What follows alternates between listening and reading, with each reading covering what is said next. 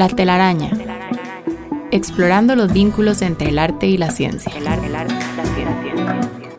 Científicos y artistas destacados construyen a partir de sus diferencias una telaraña de ideas y pensamientos y nos demuestran que al final todo está entrelazado. Déjate atrapar por esta telaraña, conducida por Jürgen Ureña, producida por Emma Tristán.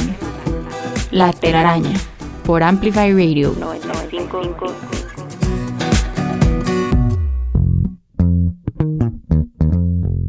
Buenos días, bienvenidos a un episodio más de La Telaraña, el programa de conversaciones con científicos y artistas que se emite todos los lunes a las 7 de la mañana acá en Amplify Radio.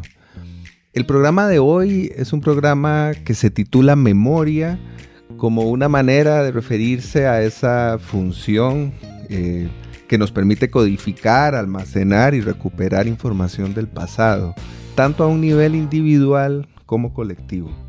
Los primeros estudios sobre la memoria comenzaron en el campo de la filosofía en el siglo V a.C. aproximadamente, y de manera muy específicamente relacionado con la retórica. Y en la mitología griega, por ejemplo, existía una personificación de la memoria que llevaba el nombre de Mnemosina. En las últimas décadas, la memoria se ha convertido en un área de estudio importante que conecta la neurociencia con la psicología. Y para conversar sobre este tema, sobre los problemas y los alcances de la memoria, nos acompañan la neuropsicóloga Mariella Alpízar y el arquitecto Julián Bonder. Muchas gracias, Mariella. Muchas gracias, Julián, por acompañarnos esta mañana. Un gusto. Muchísimas gracias por la invitación. Un placer. Es un placer tenerlos acá. Comenzamos con las presentaciones, como corresponde. Mariella Alpízar cuenta con una licenciatura en Psicología de la Universidad de Iberoamérica y un posgrado en Neuropsicología Clínica de la Universidad Favaloro en Argentina.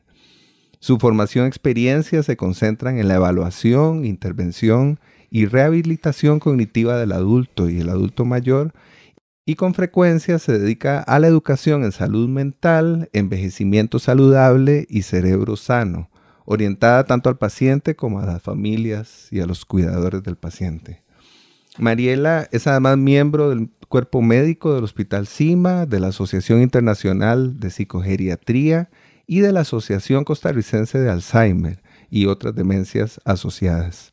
Es además una profesional certificada en el programa Cuido centrado en la persona que vive con demencia, otorgada por el Alzheimer's Association de los Estados Unidos. Mariella, otra vez, bienvenida al programa. Sería muy interesante iniciar tratando de ubicar la memoria en nuestro cuerpo. ¿Dónde se ubica y cuáles son las principales causas por las que se produce su pérdida en los seres humanos?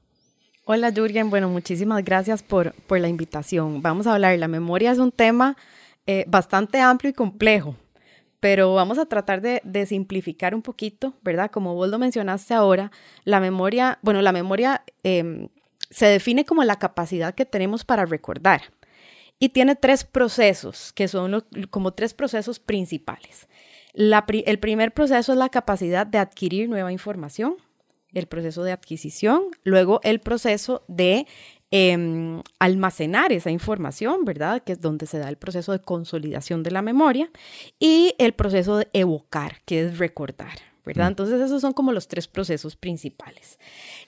Adicionalmente hay diferentes tipos de memoria, ¿verdad? Hablamos que una de las categorizaciones más prácticas que se han hecho es, o que se han dado, porque como vos venís diciendo, cuando se empezó con el estudio de las neuroimágenes, ¿verdad? En los años 80, empezamos a tener muchísimo más acceso a cómo funciona la memoria, ¿verdad? Antes se creía que se ubicaba en un solo lugar y que era como una foto. Y realmente con este acceso a las neuroimágenes nos hemos dado cuenta a nivel funcional cuáles son esas estructuras que participan en los diferentes tipos de memoria. Entonces, por ejemplo, hablamos sobre la memoria a corto plazo. La memoria a corto plazo es una memoria que es bastante, se relaciona con el proceso de esa adquisición de la información. Puede durar segundos, máximo minutos. Adicionalmente, hay otra memoria que trabaja para la memoria o es una memoria para el corto plazo, que es la memoria de trabajo. En inglés se le dice working memory y se ha traducido al español como memoria de trabajo o memoria operativa. Entonces, un ejemplo es, por ejemplo, vamos a ir al supermercado. Entonces, tenemos 5,000 colones y sabemos que tenemos una lista de cosas que comprar. Entonces, mientras vamos viendo lo que tenemos que comprar, nos vamos fijando en los precios, ¿verdad? Y adicionalmente decimos, esto sí, esto mejor no, mejor lo voy a cambiar por esto. Y esa memoria operativa es la memoria que me va a permitir a mí realizar esa acción, ¿verdad? Para luego poder ir a pagar. Y después la memoria a largo plazo, que es la memoria que se consolida y se almacena, ¿verdad? En este proceso, es la memoria que recordamos, que evocamos. Esta memoria, hay dos categorías principales. La memoria a largo plazo, que es la memoria explícita o declarativa, que es la con la que tenemos que hacer como un poquito de mayor esfuerzo para recordar, ¿verdad? Hay dos categorías principales, que es la memoria semántica, que es, por ejemplo, la que utilizamos, la que aprendemos cuando aprendemos las capitales del mundo, lo que llamamos cultura general, cuando estamos estudiando algo nuevo, los colores, las formas, todo eso es la memoria semántica. Y luego la memoria episódica, que se relaciona con algún hecho o algún episodio en particular. Dentro de esa memoria episódica también hablamos sobre la memoria autobiográfica, que se relaciona sobre todo con procesos personales, ¿verdad? Hay otro tipo de memoria que es muy interesante, que se le llama, dentro de la memoria a largo plazo, que se le llama el flashbulb memory, que es la que se relaciona con un evento en particular que permanece en la memoria a largo plazo por mucho tiempo y que tiene un componente emocional muy fuerte. Entonces, siempre que hablamos de flashbulb memory, creo que uno de los principales ejemplos que siempre se da es, por ejemplo, el 9/11, ¿verdad? Que es muy probable que si yo les pregunto a dónde estaban ustedes cuando se dio esa noticia, tal vez no tengamos los detalles, pero sí probablemente nos vamos a acordar a dónde estábamos, qué estábamos haciendo, qué hicimos inclusive ese mismo día, con quién estábamos, y la emoción que nos produjo en ese momento. Si yo les pregunto qué estaban haciendo el 8 antes del 9, probablemente no tengamos ni idea. O qué hicimos el 10, ¿verdad? Entonces, en ese caso, ese es el flashbulb memory. Y después está la memoria, dentro de la memoria a largo plazo, la memoria implícita, que se relaciona con la memoria procedural, que es la memoria que se relaciona con toda la parte motora y la adquisición de habilidades, ¿verdad? Entonces, de hecho, es muy interesante porque es una de las memorias que más se conserva a lo largo de la vida, ¿verdad? Por ejemplo, el aprender a andar en bicicleta, manejar, si yo soy un artista, los trazos que realizo, si soy una persona que bailo, los movimientos de la danza. Entonces, más o menos esa es como los tipos de memoria. Pero vamos a ver, cuando hablamos de la otra pregunta que me hacías, de por qué se da la pérdida, ¿verdad? O cuándo ocurre, quisiera también aprovechar este espacio porque a veces pensamos que el envejecimiento y el deterioro cognitivo o la demencia o la pérdida de la memoria como tal es parte normal del proceso. Y eso no es así, ¿verdad? Discúlpame, Mariela, te voy a interrumpir un momento porque creo que, claro, mi primera pregunta era tan ambiciosa que incluía varias preguntas y veo que tenés muy buena memoria porque recordaste todos los componentes de la pregunta, pero creo que sobre la pérdida de la memoria, creo que eso lo podríamos dejar para un poco más adelante, para pasar también a Julián, para que no se nos quede demasiado lejos nuestro otro invitado. Bueno, primero es asombroso, realmente impresionante todo lo que comentás. Y creo que convendría comenzar a hablar o a pensar ya no solo en la memoria, sino en las memorias, ¿no? Creo que esa es una primera forma de comenzar a entender un poco la materia que nos hemos propuesto para hoy. Y además estamos hablando de las memorias individuales o personales o que de alguna manera puede desarrollar una persona, Pero al hablar con Julián vamos a hablar de las memorias colectivas. Creo que eso también supone una serie de puentes interesantes. Voy a presentar a Julián y ya de esa manera damos paso a la conversación. Julián Bonder es arquitecto, egresado de la Universidad de Buenos Aires, con una maestría en diseño de la Universidad de Harvard en los Estados Unidos. Ha dedicado una parte importante de su trabajo como arquitecto, diseñador y profesor a investigar la relación entre arquitectura y memoria. Y por supuesto esa es la razón por la que lo tenemos hoy con nosotros. Julián además contribuye activamente en debates internacionales sobre estos temas, sobre memoria, espacio y arte público, representación y trauma histórico y diseño de monumentos y memoriales. Es profesor titular de arquitectura en Roger Williams University en Bristol, Estados Unidos. Es socio titular de Julián Bonder y Asociados y socio principal de Wodixco y Bonder, ambas firmas con sede en Cambridge, Massachusetts, donde además reside habitualmente Julián. Sus proyectos incluyen el Parque Babillar en Denver, Colorado, y los memoriales para el 11 de septiembre, precisamente en Hoboken, Nueva Jersey, y el Memorial de la Abolición de la Esclavitud en Nantes, Francia, entre otros. Así que creo que sería interesantísimo, Julián, ahora sí, hablar un poco sobre estas memorias, ya que hemos introducido aquí un plural, hemos hablado de las memorias personales, individuales, o que cada uno de nosotros puede desarrollar. ¿En qué medida podemos hacer un paralelismo, una relación cuando hablamos de la memoria colectiva? Bueno, Jürgen, muchísimas gracias por la invitación. Mariela, un gusto estar acá contigo también. Estoy desde ya impresionadísimo por todo esto que nos has comentado, digamos, y tantas preguntas que surgen de estas formas, digamos, de ubicar y de pensar la memoria desde la neurociencia. Un poco mi trabajo tiene que ver con acercarse a la memoria desde varios puntos de vista. Siempre me interesó la filosofía, la idea, digamos, de la memoria y el yo, la idea, digamos, de la duración o la intuición, la capacidad de recolección que nos hablaba Bergson, digamos, a principios del siglo XX, o incluso los problemas, digamos, de psicoanálisis y Freud, digamos, pensar cómo se entiende, digamos, esta relación que planteabas recién. Podemos acercarnos a la idea de la memoria colectiva, digamos, lo que nos hablaba Maurice Alboax, digamos, allá lejos, o hablar más en tiempos cercanos a la historia, digamos, que se ha trabajado muchísimo desde los años 80, tal vez de una manera un tanto obsesiva, con esta idea que existe entre las memorias que no hemos vivido y las memorias que han sido relatadas, digamos, a través de cine, de biografías, de libros, de relatos, o incluso la construcción de espacios memoriales, que es un poco lo que yo trabajo.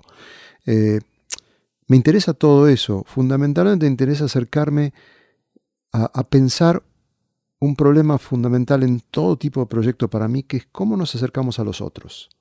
O sea, ¿quiénes son aquellos otros para los cuales construimos nuestros proyectos? Ya sea una casa, digamos, o un museo, o un memorial, o un monumento. ¿De qué estamos hablando? ¿De qué estamos intentando comunicar con esto? Hay varios temas acá, o sea, muchos temas. Uno de ellos es cómo pensamos aquellas memorias que no hemos vivido. O sea, cómo se construye esa especie de historia, digamos, y cómo se entiende, digamos, si se quiere, el trauma histórico, ¿no? Digamos que en muchas de nuestras sociedades, en Sudamérica, en Centroamérica, en Europa, digamos, se ha visto que esta idea, digamos, de la conexión que existe entre los traumas históricos o las historias muy complejas, ya sea el Holocausto, la historia de los desaparecidos, la historia del 11 de septiembre o la historia de la esclavitud, tiene que ver siempre con otros. Entonces esa es una pregunta que yo me hago siempre. ¿Cómo iluminamos con preguntas la relación que puede existir con aquellos otros a los cuales no conocemos? Ese para mí es fundamentalmente el trabajo, digamos, de memoria en lo público. No es un problema biográfico, digamos, o autobiográfico o de representación del propio sufrimiento, si bien hay muchos artistas que trabajan con esos materiales. En mi caso trato de pensar cómo mi propia historia me lleva y me obliga, en algún sentido, a trabajar por los otros, a trabajar por y especialmente para los otros. Ese es un poco el fundamento del trabajo que hago en lo público. Bueno, ahora que Julián estaba hablando también, ¿verdad? Creo que es un área que tiene mucho más en común de lo que uno a veces piensa, ¿verdad? Uno dice un arquitecto y una neuropsicóloga, pero escuchándolo hablar es muy interesante. ¿Por qué? Porque también hay un dominio de la cognición, ¿verdad? Que ahora mencionamos la memoria, las funciones ejecutivas. Cognición es la capacidad que tiene el ser humano de procesar información a raíz o a través del conocimiento, de experiencias, de la percepción. Eso es cognición. Entonces está el vocabulario, la capacidad que yo tengo o cómo me relaciono yo con el espacio, que son las habilidades visoespaciales. Pero también dentro de estos dominios de la cognición, hoy en día se está estudiando mucho sobre la cognición social, que es esa capacidad también para interpretar las emociones.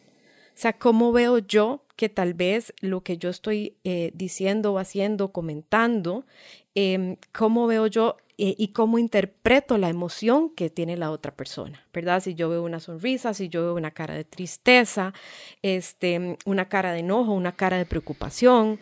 También hablamos de la empatía, ¿verdad? Y todo eso lo relacionamos mucho con lo que Julián estaba comentando ahora, ¿verdad?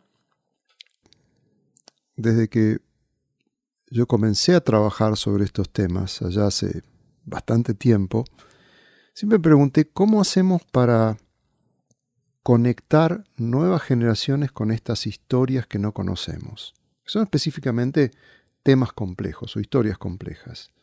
¿Cómo trabajamos esto? ¿Cómo hacemos para que esta empatía de la que hablabas hace un minuto pueda existir no tanto en el sentido, digamos, sabemos que no puede existir una empatía completa, digamos. Yo no puedo tener la experiencia que has tenido vos.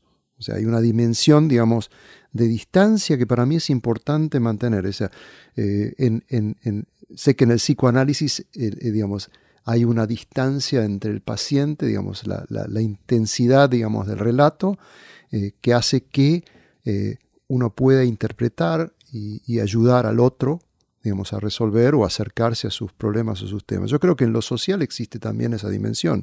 Entonces creo que mucho de nuestro trabajo como arquitectos y también como artistas es tal vez interpretar esas dimensiones y poder manifestarlas con formas físicas, con formas espaciales. Y eso es un poco lo que hacemos. Ahora, en términos de enseñanza, hay muchas dimensiones. Yo vengo trabajando y enseñando, digamos, estos temas a nivel, si se quiere, arquitectura. Pero lo planteo más que nada no como un problema de arquitectura en términos de construcción de edificios, sino de construcción de memoria. Planteo todo el tiempo que la idea de la memoria es una acción. Es el hecho de recordar, no es un objeto, es un verbo. Yo siempre digo, la memoria es un verbo. Y en ese lugar entiendo que el hacer arquitectura, hacer obras de arte público, implica encontrarse con dinámicas y fuerzas que están más allá de uno mismo. Siempre hay una autoría, pero siempre hay un otro. Y en ese lugar me parece que es importante entender el conocimiento y la enseñanza. Por ejemplo, trabajamos mucho con testimonios de sobrevivientes de hechos violentos o historias complejas. Testimonios del Holocausto, testimonios de los desaparecidos, testimonios de la Comisión y Verdad y Reconciliación en Perú, o testimonios en Centroamérica, como lo podemos pensar en Guatemala, o con historias muy complejas. ¿Cómo hacemos para trabajar eso desde la arquitectura y el arte?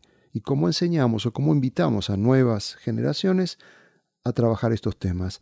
James Young, un pensador de la memoria en Estados Unidos y en el mundo muy importante sobre los memoriales en el mundo, sugiere la idea de la memoria, él habla de la vicarious memory, la memoria vicaria, como esa memoria que no hemos tenido. Entonces, ¿cómo trabajamos eso? Me parece muy importante pensarlo. Y tal vez, cerrando esta parte, o abriendo más cuestiones, hablabas hace un rato, digamos, de la capacidad de evocar.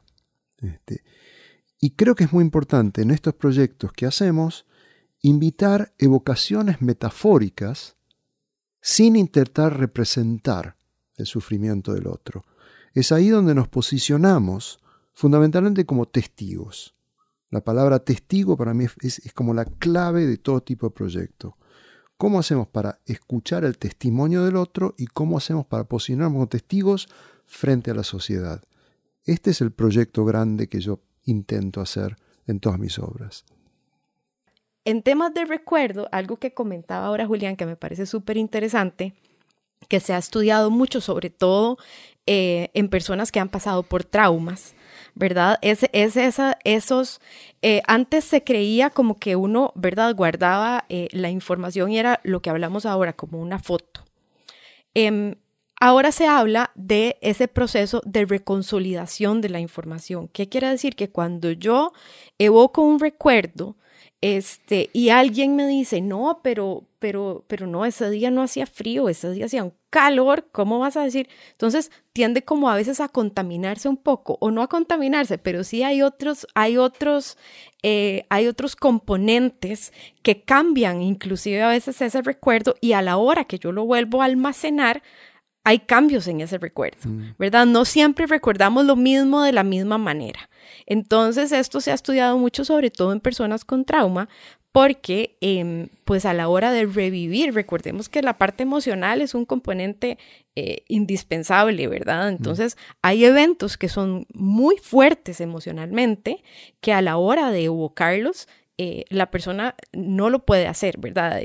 O no lo puede hacer, sí lo puede hacer, pero emocionalmente afecta muchísimo. Entonces se hace a través de procesos de terapia, ¿verdad? Con un profesional que va guiando.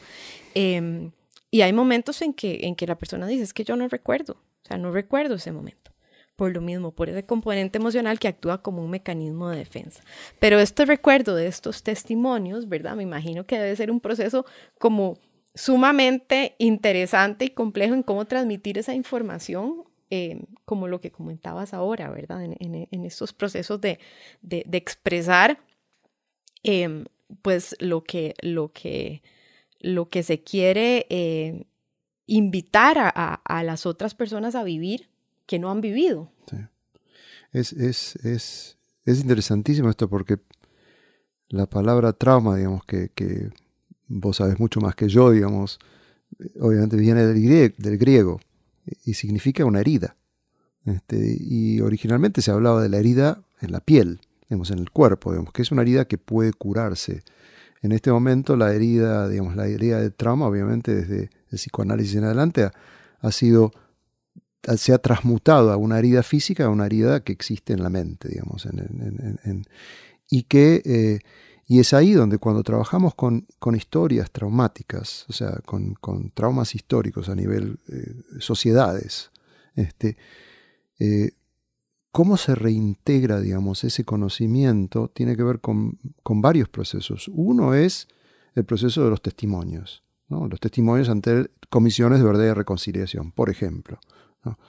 Por otro lado es cómo se preservan esos testimonios para generaciones futuras, para que puedan escuchar estas historias, ¿no? Por ejemplo, los testimonios del Holocausto que están archivados en la Fundación Shoah, que se han tomado en más de 70 países.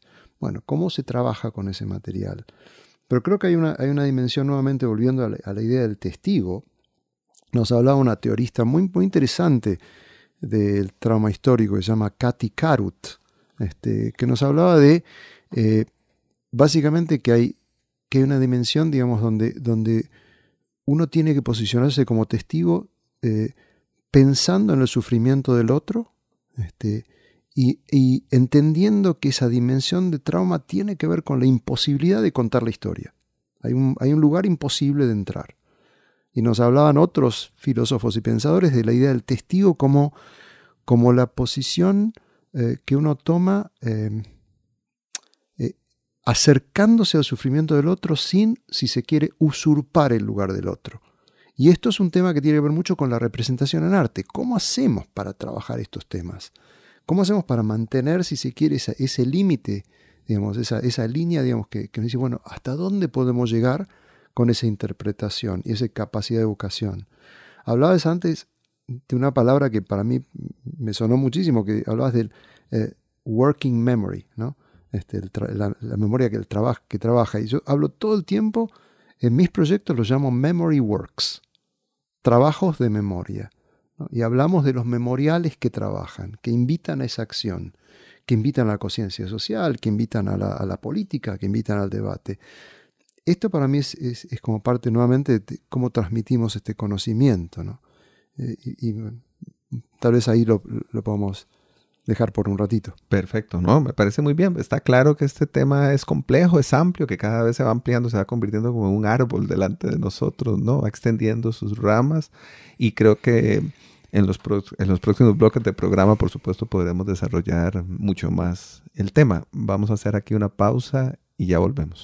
La telaraña en Amplify Radio 95.5. Vínculo y tejido, arte, ciencia, trampa. Los hilos que conectan la vida de nuestros invitados construyen la telaraña en Amplify Radio 95.5. Hola otra vez, bienvenidos a un programa de La Telaraña en el que hemos conversado sobre la memoria o las memorias, porque ya nos dimos cuenta de que son varias, con la neuropsicóloga Mariella Alpízar y el arquitecto Julián Bonder. Le solicitamos a Mariella que nos propusiera una canción, no solo para escuchar, sino también para comentar, y nos propuso I Got You Under My Skin, Te Llevo Bajo la Piel, que es un clásico de Cole Porter, aunque lo escucharíamos en la versión de Tony Bennett y Lady Gaga. Escuchemos y al regreso lo comentamos.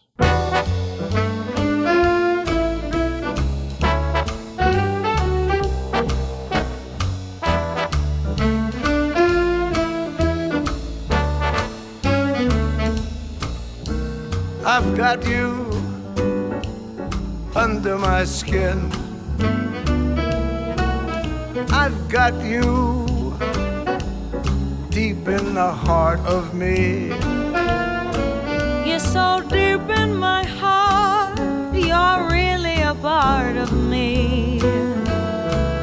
I've got you, yes I do, under my skin.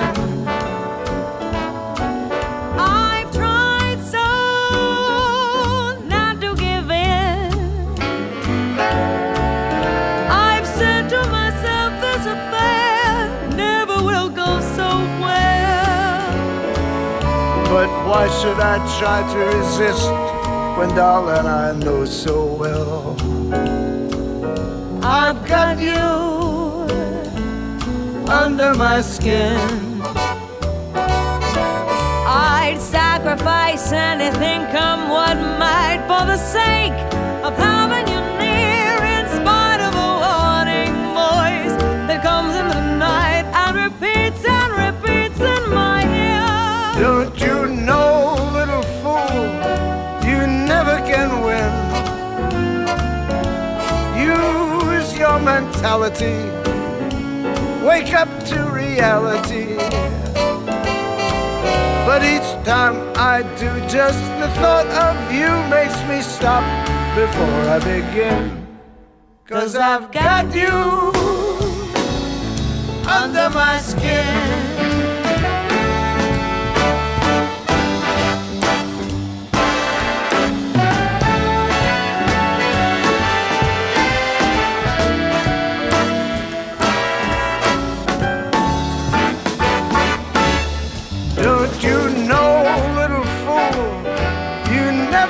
Win. Use your mentality, wake up to reality. But each time that I do, just the thought of you makes me stop before I begin. 'Cause I've got you under my skin, and I love you like a tattoo. Under my skin, under my skin. Yes, I've got you under my skin.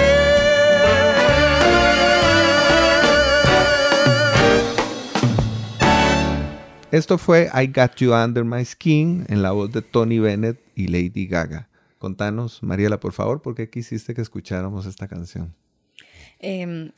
Gracias, Jürgen. A mí me parece que, digamos, más allá de la canción, si ustedes la escuchan como tal, ¿verdad? Uno no sé, hay como muchos temas de estigmas también, ¿verdad? Que quisiera aprovechar también el espacio como para trabajar en eso.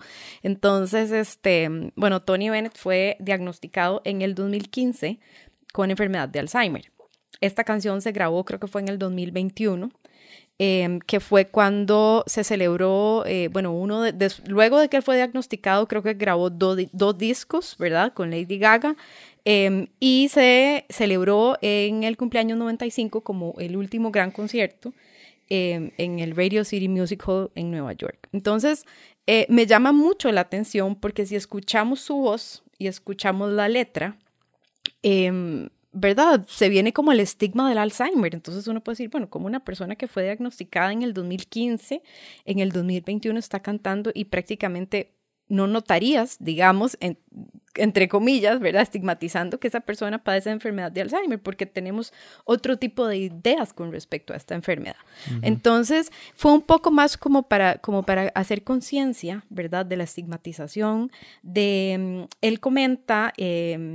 y su esposa comenta en un documental que él, al ser diagnosticado, él continuó con su vida normal, ¿verdad? Dentro de eso sí dice que practica 2 veces a la semana, llega el pianista a practicar el repertorio de canciones que tiene, y eso es algo muy interesante, ¿verdad? Porque nos lleva también, en particular en este caso, al tema de la memoria musical, ¿verdad? Claro. Que es un tema que tiene, pues, es un tema bastante amplio, pero volvemos a lo mismo. También hablamos un poquito de la memoria procedural en este caso, ¿verdad? ¿Por cuántos años cantó él? ¿Cuántas canciones, cuántas veces cantó esa y otro montón de canciones, ¿verdad? Entonces eso es muy interesante y sobre todo cómo actúa y cuál es el impacto de la música en el cerebro.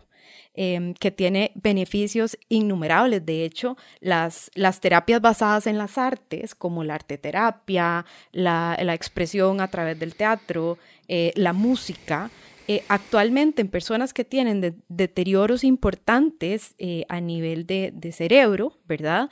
Son de las terapias, sobre todo ya en etapas más avanzadas, son de las terapias más efectivas, porque activan muchísimas áreas del cerebro que nos permiten recordar. Tal vez hasta de una manera involuntaria, ¿verdad? Entonces, esa fue como la razón principal por la que escogí la canción. Bueno, muy bien. Y yo le preguntaría, tomando un poco al vuelo esta propuesta de Mariela, a Julián si él puede identificar algún tipo de analogía posible entre lo que ocurre con el Alzheimer en una persona y lo que podríamos identificar en términos sociales en relación con la pérdida de la memoria o con los problemas asociados a esa pérdida. Es muy interesante. Primero es interesante escuchar esta versión, digamos, de esta canción. No solo 2 voces, sino 2 voces muy significativas en la cultura hoy. Y ahí es donde podemos empezar a encontrar una relación interesante, que es cómo hacemos para que la voz y las voces se mantengan vivas. Digamos, las voces de los olvidados, las voces de aquellos que no están, las voces de aquellos que no pudieron hablar, que no pudieron contar la historia que estábamos hablando antes. Entonces me parece que hay una dimensión profunda entre la relación que existe entre el recordar y el olvido. Nos hablaba Nietzsche también, digamos, de estas ideas, ¿no? Y nos habla también la idea de una memoria operativa, una memoria que podemos, selectiva, digamos. Existe también esta distorsión que hablabas antes, ¿no? La memoria se distorsiona, o sea, constantemente, digamos. Entonces me parece que hay una dimensión muy, que se relaciona muy fuertemente entre cómo culturas y sociedades recuerdan sus propias historias y qué partes de esas historias olvidan o deciden transformar en mitos, digamos, cómo se mitologiza, digamos, nuestras historias y qué porciones de la historia no se cuentan. Eso me parece que es importante y en lo público existe constantemente eso. Por ejemplo, ¿qué pasa en sitios donde hubo historias complejas de las cuales no se quieren hablar? Tuvimos la oportunidad de hacer esta obra grande en Nantes, el Memorial a la abolición de la esclavitud, en la ciudad que fue la ciudad más importante del tráfico de esclavos francés. Y había dentro de todo este tema de la conciencia social de la ciudad una gran discusión. El estigma, si se quiere, de esta ciudad, o estigmatizar a la ciudad a través del reconocimiento de su propia complicidad en esta historia, se transformó en un proyecto público y político muy importante en el cual el intendente y los grupos, digamos, sociales intentaron traer al suelo de la ciudad lo que nosotros hablamos siempre, que en los suelos de las ciudades hay historias para ser contadas, que a veces son visibles y a veces no son visibles. Entonces creo un poco, Jürgen, lo que planteabas es ¿cómo hacemos para visibilizar esas voces, ¿no? Escuchándolas musicalmente, sintiéndolas en el corazón, evocándolas, pero siempre invitando, yo diría, a la interrupción de nuestro presente para poder escuchar esas voces del pasado. Y no son solamente voces, si se quiere, de historias traumáticas, también son las voces de la celebración, los festivales que encontramos en todo el mundo, en todas las ciudades, ya sea con máscaras, Costa Rica o en Venecia o en Argentina, encontramos la celebración en el ámbito de lo público. Y eso me parece importante porque hace también que ver con la memoria que es una capacidad de celebrar también. Eso me parece que es importante traerlo, ¿no? La música nos hace pensar en la celebración también. Sin duda, y en la necesidad que tenemos, tanto individualmente como de forma colectiva, de producir una memoria feliz o una memoria positiva, digamos. Pienso ahora en el Mundial de Fútbol recientemente concluido, y sé que Julián estuvo por ahí en Buenos Aires saltando y celebrando como tiene que ser, como corresponde. Pienso, por ejemplo, en las fotografías que tomamos, en las que siempre sonreímos, nos abrazamos. Pienso en la construcción de una memoria positiva como una necesidad. Y sería interesante entender también qué lugar ocupa esa construcción y esa memoria en estos ámbitos, en los ámbitos individual y colectivo. Bueno, por ejemplo, una de las terapias que se utilizan, por ejemplo, en personas con Alzheimer o con algún tipo de demencia, el Alzheimer es un tipo de demencia, donde en una demencia lo que sucede es que el cerebro se producen daños a nivel de diferentes áreas del cerebro, son enfermedades que son progresivas, neurodegenerativas, o sea, avanzan, ¿verdad? Se van dañando otras áreas. Y bueno, la enfermedad de Alzheimer es un tipo de demencia, pero en estos casos se van dañando otras áreas del cerebro, por ejemplo, la parte, el lenguaje, la parte ejecutiva, lo que hablamos ahora, las habilidades visoespaciales. Entonces, a veces es difícil, digamos, no es tan sencillo trabajar la rehabilitación cognitiva como tal, ¿verdad? Con una persona que está iniciando un deterioro a con una persona que ya tiene, que ya ese deterioro afecta, digamos, las actividades de su vida diaria, afecta funcionalmente, que ya tienen una dependencia de otra persona. Entonces, es muy interesante porque en estos casos las terapias más efectivas, como hablamos ahora, una de ellas es la terapia de reminiscencia, que es la capacidad de recordar. Y esa terapia se utiliza a través, por ejemplo, de fotos, sobre todo, y algo que decía Julián ahora, muy importante, la historia de vida de cada persona. Eso es, ¿verdad? A nivel individual hablando, ¿verdad? La historia de qué hizo esa persona, quién fue esa persona, cuáles fueron sus intereses, cuál fue su historia de vida. Entonces, probablemente si le ponemos unas fotos, yo tenía una paciente que le poníamos unas fotos de las amigas del colegio que para ella fueron y siguen siendo muy importantes, y eso evoca una emoción, evoca un sentimiento, evoca un recuerdo y usualmente es un recuerdo positivo, ¿verdad? Es un recuerdo que me brinda felicidad, me brinda bienestar. A veces cuando estamos tristes y vemos alguna foto de nuestros hijos o alguna foto que nos traiga algún recuerdo bonito, ¿verdad? Con solo ver la foto automáticamente cambiamos ese estado de ánimo, ¿verdad? Entonces esta terapia de reminiscencia se utiliza muchísimo. Sí, es muy interesante eso porque obviamente no puedo evitar una lágrima de felicidad pensando en esta especie de gran catarsis colectiva que ocurrió hace ya un par de semanas en Buenos Aires, en Argentina y en muchos lugares del mundo. Hemos visto por internet las celebraciones en Bangladesh o en Colombia, digamos, que Argentina ganó. O sea, en realidad que Messi tal vez ganó. Pero creo que hay una dimensión de alguna manera interesante, que es cómo el espacio público, digamos, de alguna manera nos asiste a esos procesos, digamos, a procesos de celebración. O sea, hay una dimensión, digamos, de lo público que me parece muy importante, el estar en público, el estar con otros, el estar celebrando, saltando, cantando canciones, digamos, que hace, si se quiere, a una situación muy importante a nivel individual y a nivel colectivo. Y por otro lado también tiene que ver con un juego.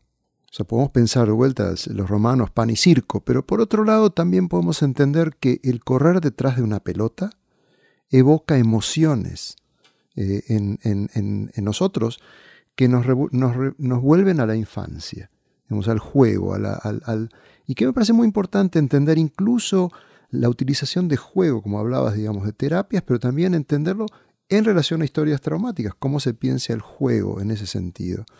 El juego correr en un campo de fútbol, digamos, de una manera libre y feliz y hacer un gol, es una de las cosas más maravillosas que puede pasar. Yo sigo jugando a mis 60 y...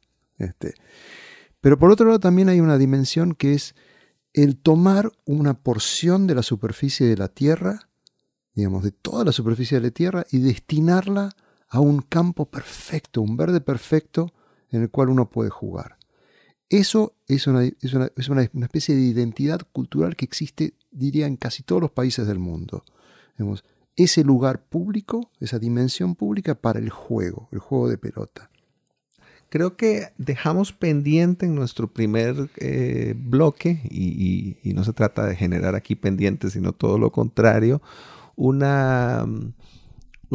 comentario de parte de Mariela sobre las principales causas por las que perdemos la memoria, ¿verdad? Así que lo recuerdo ahora y entonces creo que es el momento para hablar sobre esto. Bueno, vamos a ver. La memoria va muy de la mano de la atención. Entonces a veces decimos, es que tengo un problema de memoria, ¿verdad? Hablamos cuando llegan, por ejemplo, en mi caso, pacientes que dicen, es que vieras que se me olvidan las cosas, o los hijos me comentan, es que vieras que mami repite mucho constantemente, o me llamó 3 veces hoy para contarme lo mismo, ¿verdad? O hay otros tipos de olvidos que es que se me pierde a dónde dejé las llaves, que tenía una cita y no la apunté, tal vez, y se me olvidó o llegué 1 hora después, ¿verdad? Entonces, hay olvidos que se relacionan mucho con la atención, con esa capacidad con esa atención focalizada a la hora de adquirir nueva información, y hay otros olvidos que sí no son señales de alerta, que son a los que hay que ponerles atención.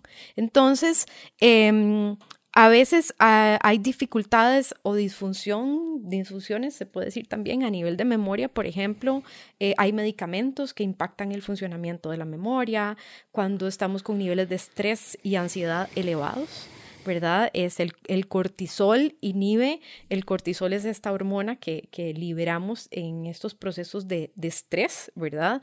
Y esta hormona, cuando se mantiene, inhibe que las sustancias químicas del cerebro funcionen de manera adecuada, por decirlo así. Entonces, cuando estamos muy estresados, cuando dormimos poco, el sueño es una de las bases. Durante el sueño se consolida la memoria, ¿verdad? Entonces, hay diferentes razones por las cuales pueden haber dificultades a nivel de memoria. Sin embargo, cuando hay una lesión, por ejemplo, un accidente automovilístico, o cuando empezamos a notar que esos olvidos se vuelven más frecuentes, que ya no me doy cuenta que tal vez el control del tele ya no entiendo cómo usarlo, y repito mucho, ahí entonces hay que poner atención. Vamos a ver, cuando hacemos una evaluación, ¿verdad?, de la memoria, se evalúan los diferentes tipos de memoria, pero cuando hacemos esta evaluación nos damos cuenta que en algunos procesos de memoria, por ejemplo, la memoria a corto plazo, es el tipo de memoria y la memoria semántica, que vemos que inicialmente cuando hay un deterioro cognitivo, evaluamos y nos damos cuenta que hay áreas del cerebro que sobre todo no solo la memoria, ¿verdad? Pero hay otras áreas, porque recordemos que no son áreas específicas, están unidas por tractos y es un cerebro, ¿verdad? Que funciona como tal.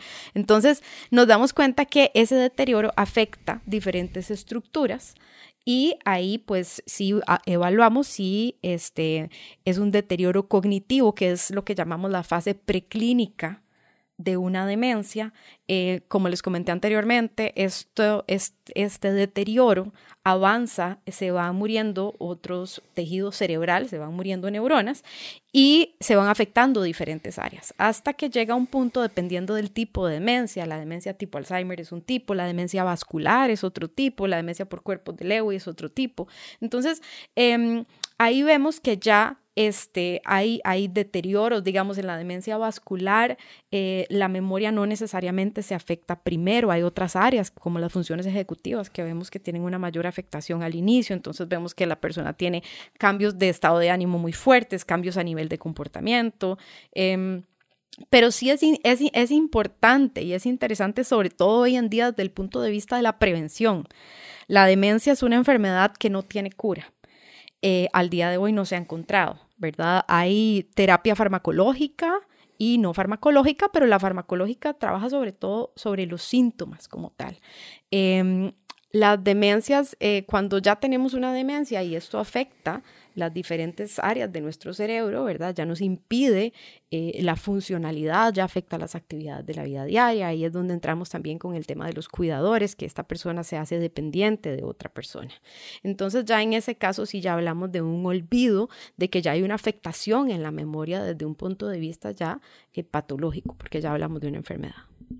Muy bien, bueno, está claro que hemos hablado de muchísimas cosas y podríamos seguir extendiendo las ramas del árbol. Yo les pediría que hagamos aquí una pausa y que al regreso retomemos la conversación, que claramente ya tomó un rumbo muchísimo más intenso y ya ha ido llevándonos por diferentes caminos. Vamos a la pausa y ya volvemos.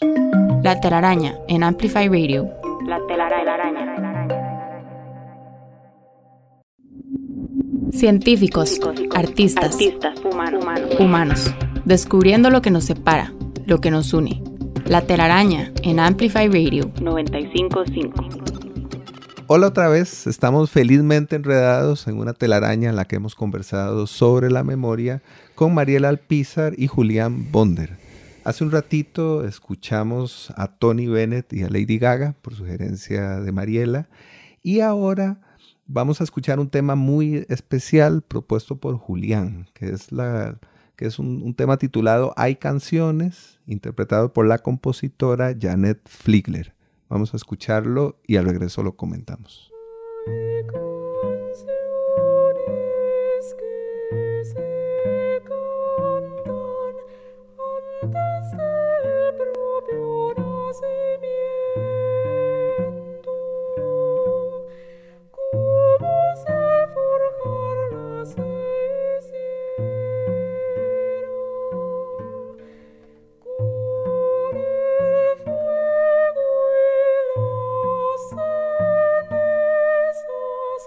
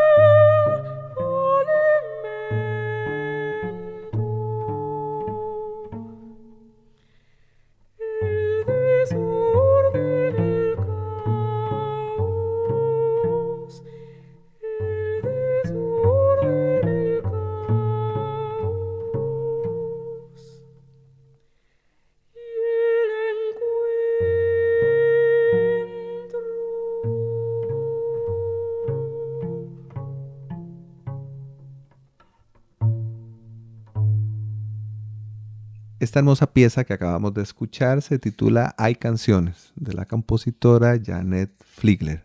Contanos, por favor, Julián, ¿por qué quisiste que escucháramos esta pieza?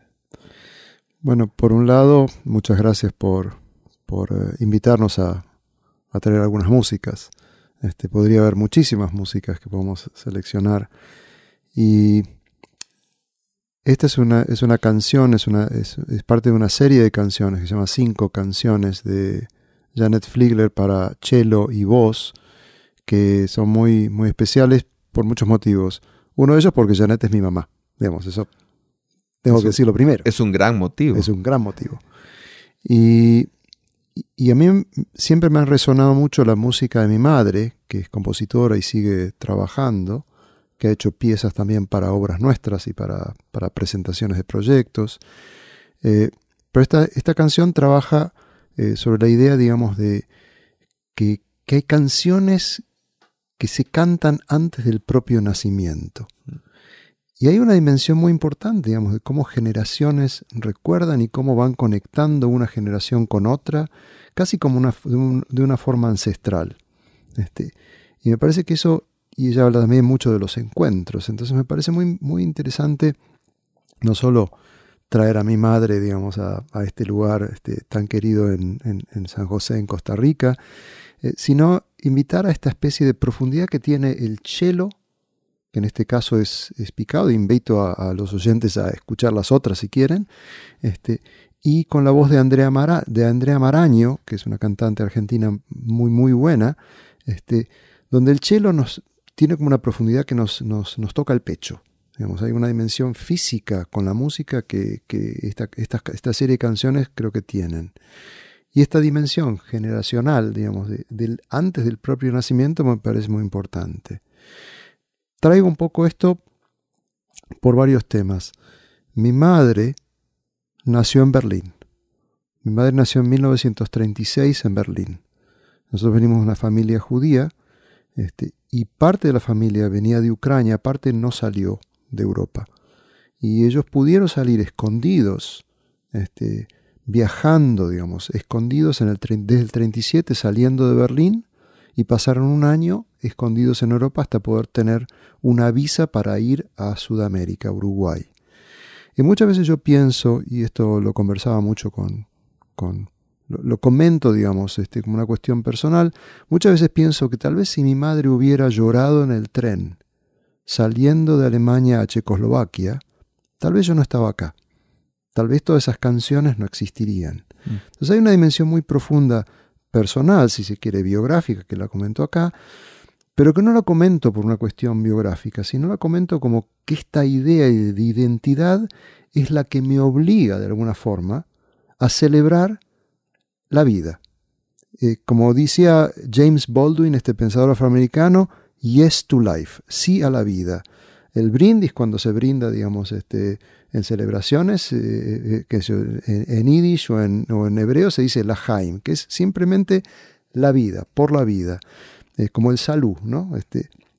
Y esa para mí es el fundamento de todo este trabajo. No es el evocar el sufrimiento, sino es entender que el sufrimiento es parte de la vida y que tenemos que afirmar la vida en toda instancia que podamos. Incluso en las más terribles, como los campos de concentración. Se hablaba de música, se escuchaba música. ¿Cómo hacemos para encontrarnos con eso? No es cerrar los ojos al sufrimiento, al contrario, es entender que el sufrimiento nos hace más fuertes en algún sentido. Y por ahí estas canciones de mi madre nos invitan a sentir profundamente estas emociones que quería compartir con ustedes.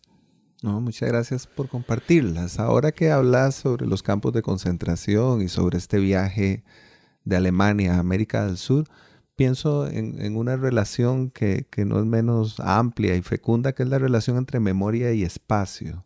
Y creo que sería muy interesante que le dedicáramos un ratito de la conversación a hablar sobre ese vínculo y su importancia. Puedo continuar sobre ese tema un poquitito, que es un poco el trabajo que vengo haciendo siempre, que es pensemos en cualquier evento en nuestras vidas, o en eventos importantes, celebraciones, cumpleaños, nacimientos, o incluso la muerte de un ser querido, digamos. Todos esos eventos acontecen en lugares físicos, espacios, arquitecturas. Y hay una dimensión muy fuerte entre esa relación, entre memoria y espacio. Por eso siempre planteo que no existe memoria sin carácter espacial, sin el acompañamiento espacial que hace posible esa memoria, o que fundamenta, digamos, no el evento, pero el marco. Entonces yo siempre planteo que la arquitectura es un marco para la vida, es un marco para los eventos, desde el amor que podemos sentir o expresar físicamente en relación con otros, hasta la declaración pública y la manifestación pública donde hablamos en público, o el teatro. Todos son marcos espaciales que nos invitan a pensar en la vida. Y esa para mí hay una relación muy fuerte que me interesa pensarla desde el lugar donde la arquitectura sirve como fondo para la vida. No es el objeto la arquitectura. No me interesa hacer a mí arquitecturas donde, si se quiere, aquellos que van a verlas digan, eso lo hizo Julián, No me interesa eso. Me interesa que en esos lugares que yo diseño, ya sea una casa, un edificio, un memorial, un museo, la gente se pueda ver a sí mismo. Claro. Uno de las esferas cuando hacemos, por ejemplo, una evaluación cognitiva, es que evaluamos a la persona en persona, tiempo y espacio, ¿verdad? Persona es quién soy yo, el tiempo es si me ubico en el día, fecha, mes en el que estamos, y espacio, que es con respecto al lugar en donde yo me ubico, ¿verdad? Y creo que eso es una relación muy importante, ¿verdad? Ahora que Julián comentaba eso, cuando vemos que tal vez la persona no se ubica en espacio, ¿verdad? Por ejemplo, tal vez yo estoy haciendo la evaluación en Escazú y la persona es de San Ramón y me dice, estoy en mi casa en San Ramón.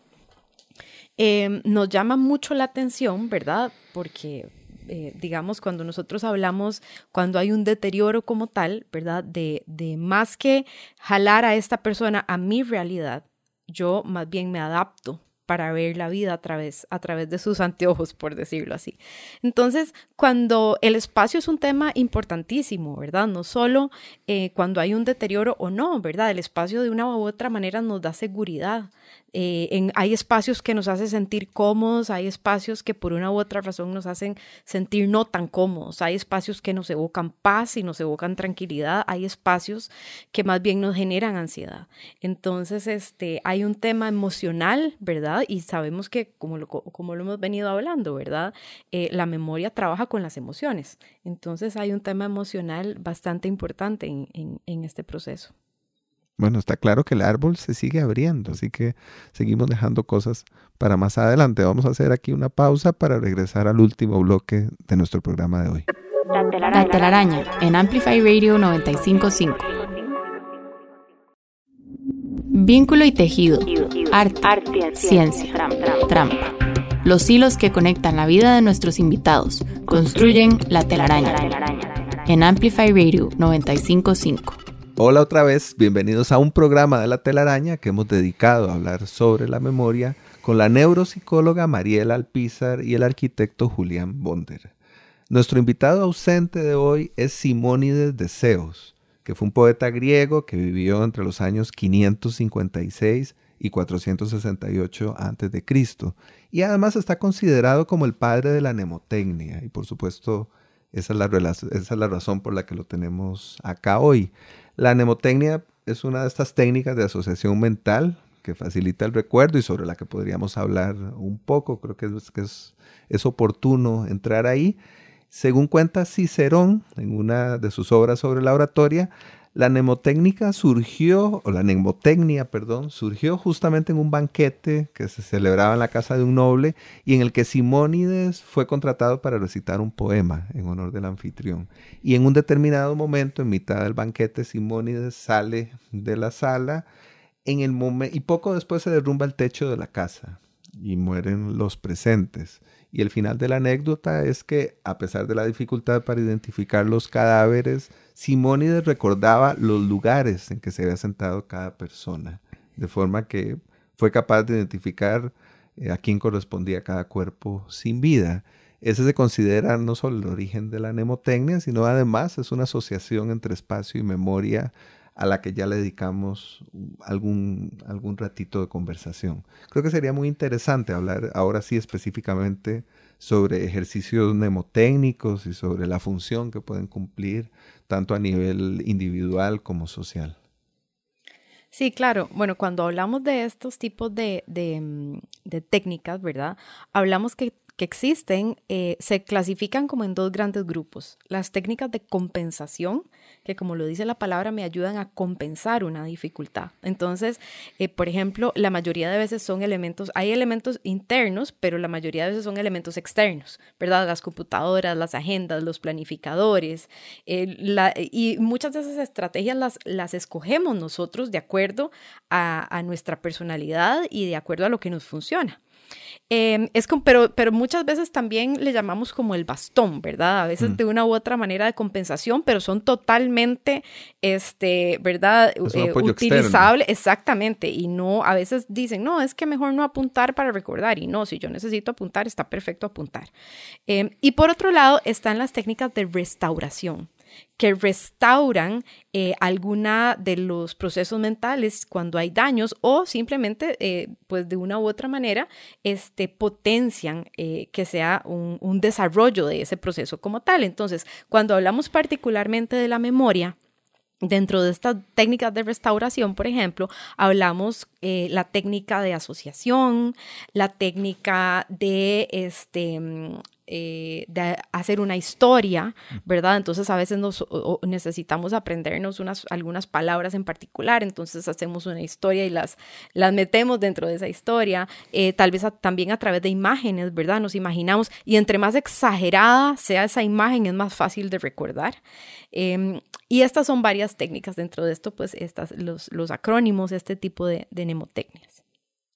Julián, ¿qué podrías decirnos sobre la mnemotecnia? Qué interesante esto, digamos, de la imagen exagerada que planteás, porque me hace pensar en tantas cosas que tiene que ver con, si se quiere, con técnicas también artísticas, que es esta idea de hacer algo extraño, que nos hace pensar en algo que está más allá de sí mismo. O sea, como una cosa como incluso la idea del monstruo, ¿no? O sea, que no solo nos asusta, sino nos hace pensar en dimensiones o nos hace pensar en algo que tendría que estar escondido y no lo podemos ver.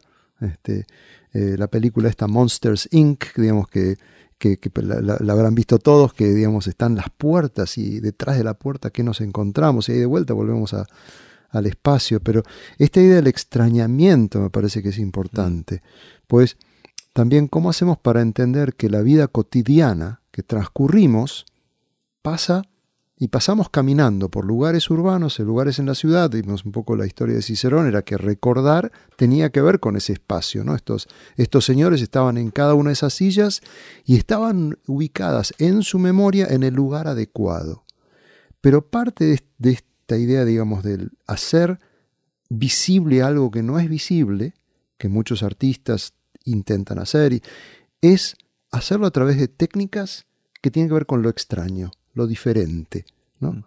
Creo que sería muy interesante que escucháramos como tercer tema musical del programa de hoy un tema de los Beatles, específicamente In My Life, elegido no por casualidad. Creo que nos hará recordar cosas que podríamos comentar una vez que lo hayamos escuchado. Vamos a la música y al regreso la comentamos.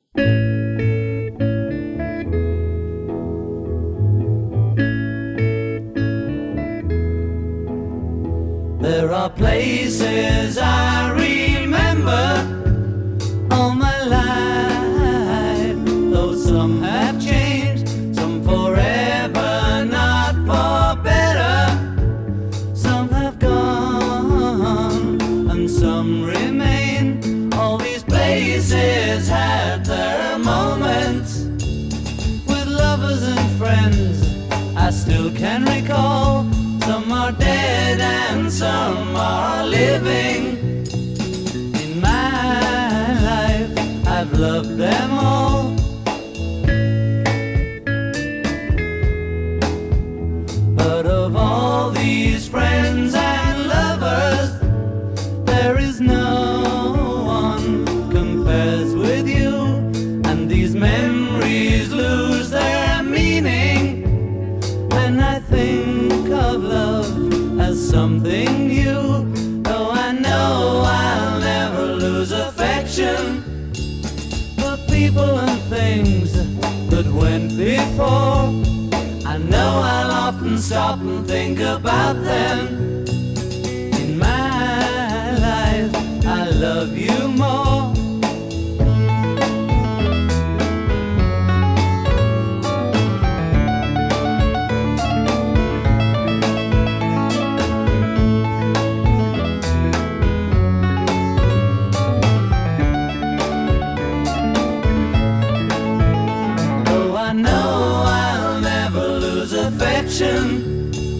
For people and things that went before. I know I'll often stop and think about them. In my life, I love you more.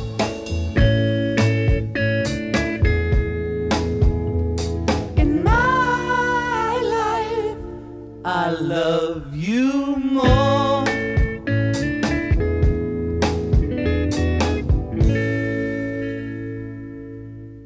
Esto fue In My Life de los Beatles. Y yo les preguntaría no solo qué pueden comentarnos sobre esta canción, sino también un poco a manera de cierre de programa o de conversación. ¿Qué les gustaría comentar? Bueno, para mí, esta canción es un clásico, ¿verdad? Y es un clásico que trasciende. Es un clásico que ha trascendido y seguirá trascendiendo, ¿verdad? A mí particularmente me evoca no solo un recuerdo como tal, sino una emoción, ¿verdad? Creo que, y es muy interesante porque un mismo evento, una misma canción, evoca diferentes ideas, diferentes recuerdos y diferentes emociones en todas las personas, ¿verdad? De acuerdo a su historia de vida, de acuerdo a su cultura y muchas otras cosas. Entonces, en este caso a mí personalmente me acuerda a mi mamá que le encantaban los Beatles, pero dentro de las frases que dice, habla sobre las memories, ¿verdad? Sobre las memorias, sobre estos recuerdos y qué sería de nuestra vida sin recuerdos, ¿verdad? Es una historia de vida lo que narran ellos en esta canción. Entonces, y de igual manera, ¿verdad? Es importante comentar y aclarar también que aunque hayan personas que tengan alguna demencia o algún daño a nivel, por ejemplo, de memoria, y no lo puedan recordar, valga la redundancia, de una manera consciente, de una u otra manera esa memoria permanece ahí. Y tal vez no lo podemos comunicar verbalmente, pero lo podemos comunicar a través de nuestras emociones, a través del lenguaje no verbal también. Y las emociones permanecen, ¿verdad? El amor, por ejemplo, del que hablan ellos ahí, es uno de los componentes principales de los seres humanos. Y creo que eso es parte de lo que comprende este concepto tan complejo de la memoria. Qué lindo eso que decís de la forma de entender este tema, digamos, de la vida, ¿no? Digamos, la memoria es vida. La memoria es vida. Y me parece muy, muy lindo pensar, digamos, en los Beatles como la capacidad que ellos tenían muy sintética de poder evocar tantas cosas de una manera tan profunda, ¿no? Hablar de gente y lugares que ya no están más en esta canción. Y hablar que la memoria tiene que ver con el amor y el amor tiene que ver con lo que siento hoy por vos, por una persona específica. Dice you, no dice all. Y dice, muchas veces paro y pienso en aquellos que ya no están, ¿no? Y es como que se detiene. Entonces yo creo que siempre la idea de interrumpir esta vorágine, digamos, y pensar y sentir es muy importante. Eso me recordaba dos cosas que quería traer. Hubo un momento en el cual yo estaba en el memorial que hicimos en Nantes, en un espacio bajo tierra, cerca de 150 metros de largo, sobre el agua, que es una cosa muy especial que pudimos diseñar, muy, muy importante, muy grande. Pero hubo un momento en el cual vi a una señora que estaba leyendo los textos que estaban inscritos en el memorial y de pronto escucho a su hijo corriendo y veo un abrazo. Una señora de descendencia africana, parecía, no hablé con ellos, y veo ese abrazo. y me pregunto, ¿saco esta fotografía o no? Como una cuestión de invasión de esa memoria ajena. Y dije, no, tengo que sacarla porque sé que el memorial, el proyecto que hicimos, evocó algo en ellos o instigó ese abrazo de una manera que aconteció solamente en ese lugar, en ese momento. De vuelta a los momentos. Y eso me hizo pensar mucho en la capacidad que tenemos de crear cosas que permiten a los otros nuevamente sentir, ya sea la música o edificios o que no permiten sentir, que generan un ámbito en el cual ellos pueden experimentar algo en sus vidas. Y eso me hace pensar siempre en algo que quiero traer, que es la idea de que con todo nuestro trabajo lo que podemos hacer es iluminar. Iluminamos. Pero como una lámpara, cuando pensamos en el pasado, si evocamos el pasado, una lámpara tiene un halo. Y ese halo es lo que vemos. No vemos la totalidad del pasado. Esa lámpara que iluminamos un objeto, una historia, una memoria, eso nos hace responsables por aquello que vemos.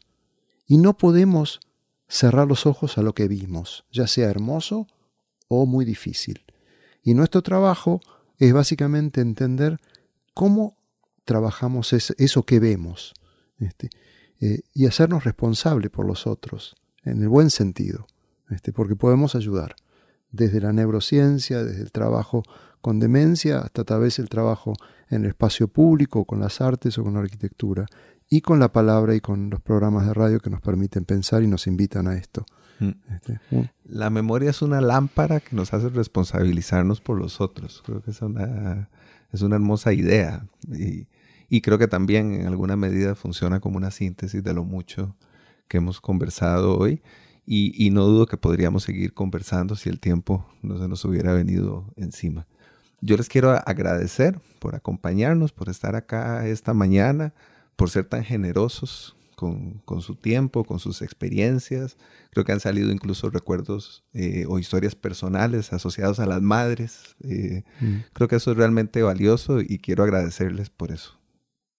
No, bueno, muchísimas gracias. De verdad que fue un espacio que disfruté muchísimo también, ¿verdad? Hablamos también de este momento de disfrutar y de tener esa atención en el aquí, en el ahora, de disfrutar el momento, esta conversación que ha sido sumamente enriquecedora, ¿verdad? De ambos campos. Y no, muchísimas gracias por la invitación y un placer, Julián, compartir este espacio con vos. Un placer, Mariela, un placer, Jürgen, y nuevamente la reflexión es muy profunda y esta relación personal con estas historias hace que seamos quienes somos. Muchísimas gracias otra vez. Gracias también a Daniel Ortuño, que nos acompaña desde la cabina de grabación del programa habitualmente. Gracias a Emma Tristán, la productora de La Telaraña, y a todas las personas que nos escuchan todos los lunes a las 7 de la mañana en el 95.5 FM de Amplify Radio, o que nos escuchan después en la plataforma de la radio o en Spotify, donde también pueden buscar los programas anteriores en caso de que quieran escucharlos si se hayan perdido alguno. Mi nombre es Jürgen Ureña y los espero en el próximo episodio de La Telaraña. Buen día, muchas gracias y hasta pronto.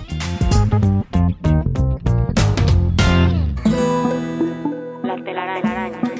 Explorando los vínculos entre el arte y la ciencia. Conducida por Jürgen Ureña. Déjate atrapar el próximo lunes a las 7 de la mañana por La Telaraña. La Telaraña. En Amplify Radio 95.5.